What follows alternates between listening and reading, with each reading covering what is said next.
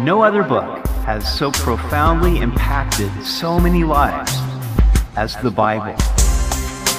Welcome to Simply the Bible, the Through the Bible teaching program of Pastor Daryl Zachman of Calvary Chapel, Treasure Valley. Today we see where Queen Jezebel threatens to kill Elijah for killing her prophets. This makes him so afraid that he runs to Mount Sinai, where he has an unforgettable encounter.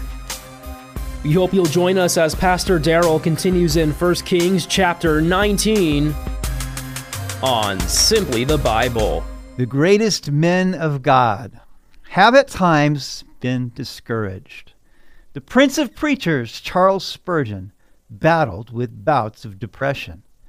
David felt as though he was sinking down into deep mire with the waters coming around his neck. John Bunyan, author of Pilgrim's Progress, spoke of the slough or the swamp of despond. In my early 20s, I struggled with depression for about 2 years. Perhaps you have come to a place of discouragement or depression where you feel that no one understands and there is no way out. The good news is that God doesn't throw us on the scrap heap. Some of his best instruments have needed time off the field and in the shop. His strongest warriors have at times fallen ill and found themselves beaten by a microorganism they can't even see. And then there are those overt threats from a formidable enemy who is too strong for us. It is in this situation that our protagonist prophet Elijah found himself. We continue in 1 Kings chapter 19. And Ahab told Jezebel all that Elijah had done, also how he had executed all the prophets with the sword. Then Jezebel sent a messenger to Elijah, saying, "So let the gods do to me and more also, if I do not make your life as the life of one of them by tomorrow about this time." And when he saw that, he arose and ran for his life and went to Beersheba, which belongs to Judah, and left his servant there. It is often the case that after a great and momentous victory comes a huge spiritual attack. Elijah had just experienced the greatest victory of his ministry. On Mount Carmel, he had shown that the Lord was God by calling down fire from heaven, consuming the sacrifice, and the people all shouted, "The Lord is God." And then they took the 450 prophets of Baal who had been eating at Jezebel's table, and they killed them all. And when Jezebel heard about it, she wanted to kill Elijah and made no bones about it that his life was as good as dead. And at that point, Elijah, this great man of God who had just experienced such a great victory, panicked. He was full of fear. He ran away. Not only did he run out of Jezreel and Israel, he ran all the way down to Beersheba in the south part of Judah, leaving his servant behind.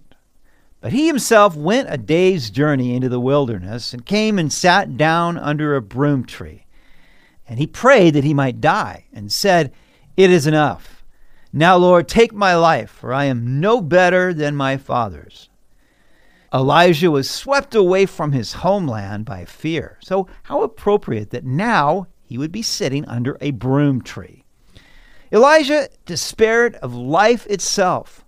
Moses had once been in the same place when he was overwhelmed with the murmuring and complaining of the people. And he said, "God, if this is the way it's going to be, then just take me now." Elijah was also ready for that ultimate retirement. And resting in peace seemed preferable to him to running from Jezebel's sword.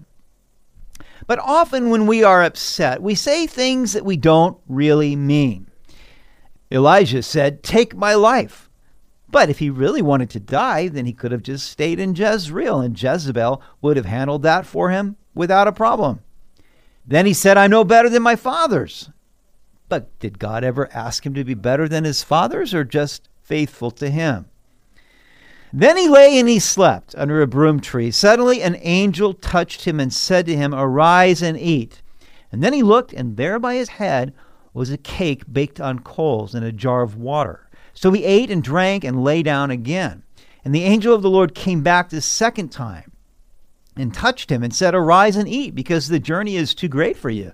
So he arose and ate and drank, and he went in the strength of that food 40 days and 40 nights as far as Horeb, the mountain of God. You know, years ago, after Hurricane Katrina hit, I went along with a team to New Orleans, and we were working with an organization there that did disaster relief.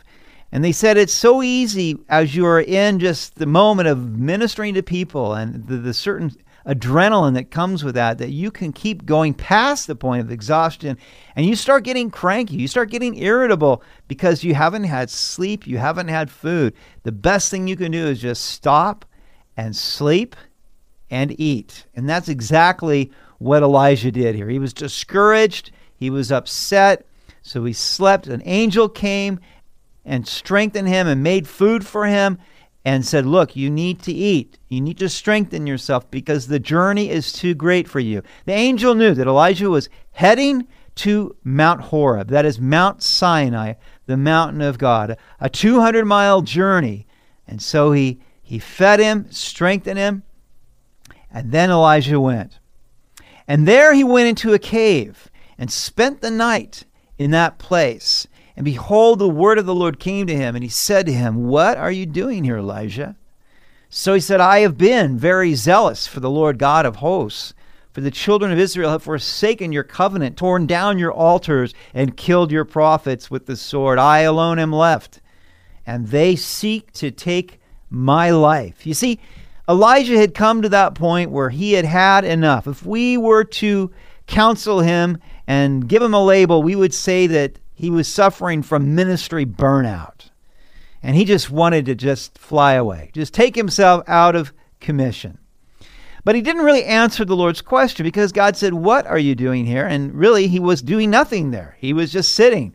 But that's not what he said. He answered why he was there, and he was very defensive about it. "I've been zealous for you. The children of Israel have forsaken your covenant, tore down your altars, killed the prophets, and I'm the only one left."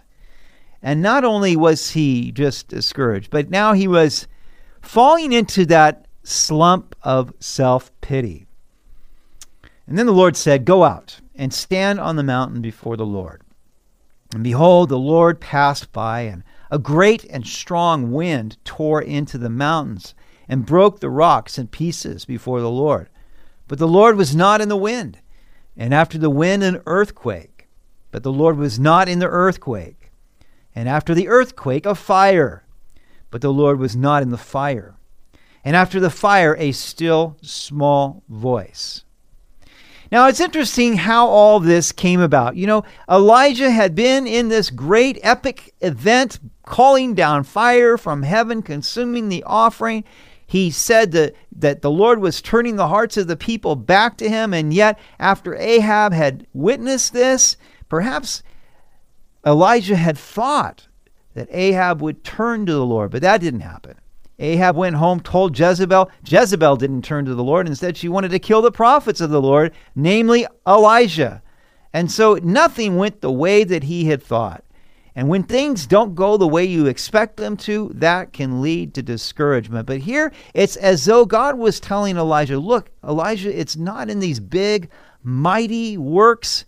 It's not in the big, epic events. It's not in the earthquake, the fire, or the wind. That's not where the Lord speaks to you, Elijah." And at this point, Elijah had lost sight of the Lord. He wasn't listening to the Lord. He was taking counsel from his fears. He stopped inquiring of the Lord. And as though the Lord was saying, "Look, Elijah, I'm going to speak to you in the quiet place, in the still small voice. When you're not running, you're not panicking. It's not in these big, huge events. It's not in these great, big threats from Jezebel. It's just in the quiet place as you seek me, and I whisper to you the words you need to hear." So it was when Elijah heard it that he wrapped his face in his mantle and went out and stood in the entrance of the cave.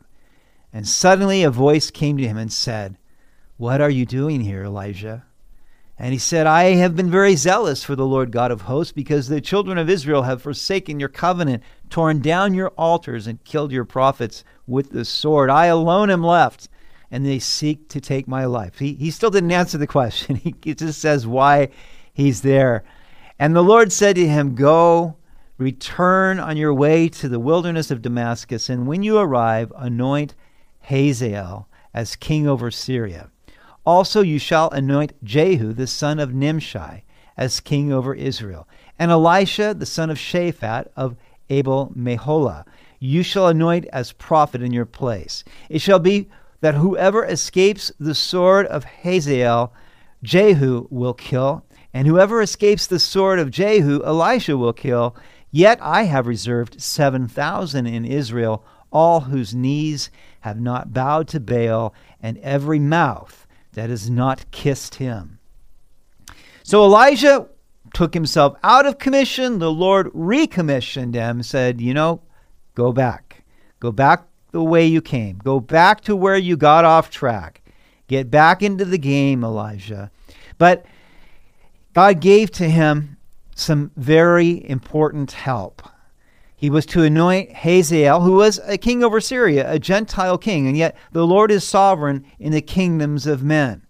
And then he was to anoint Jehu, who would be the next king of Israel, in Ahab's place. And then he would also anoint Elisha, who would be his apprentice and be the prophet in Elijah's place. These people would help him out. It wouldn't be that he was alone. And if anybody escaped the sword of Hazael, Jehu would get him. If anybody escaped Jehu's sword, Elisha would get him. And God would support and uphold and strengthen his prophet, his man of God, Elijah.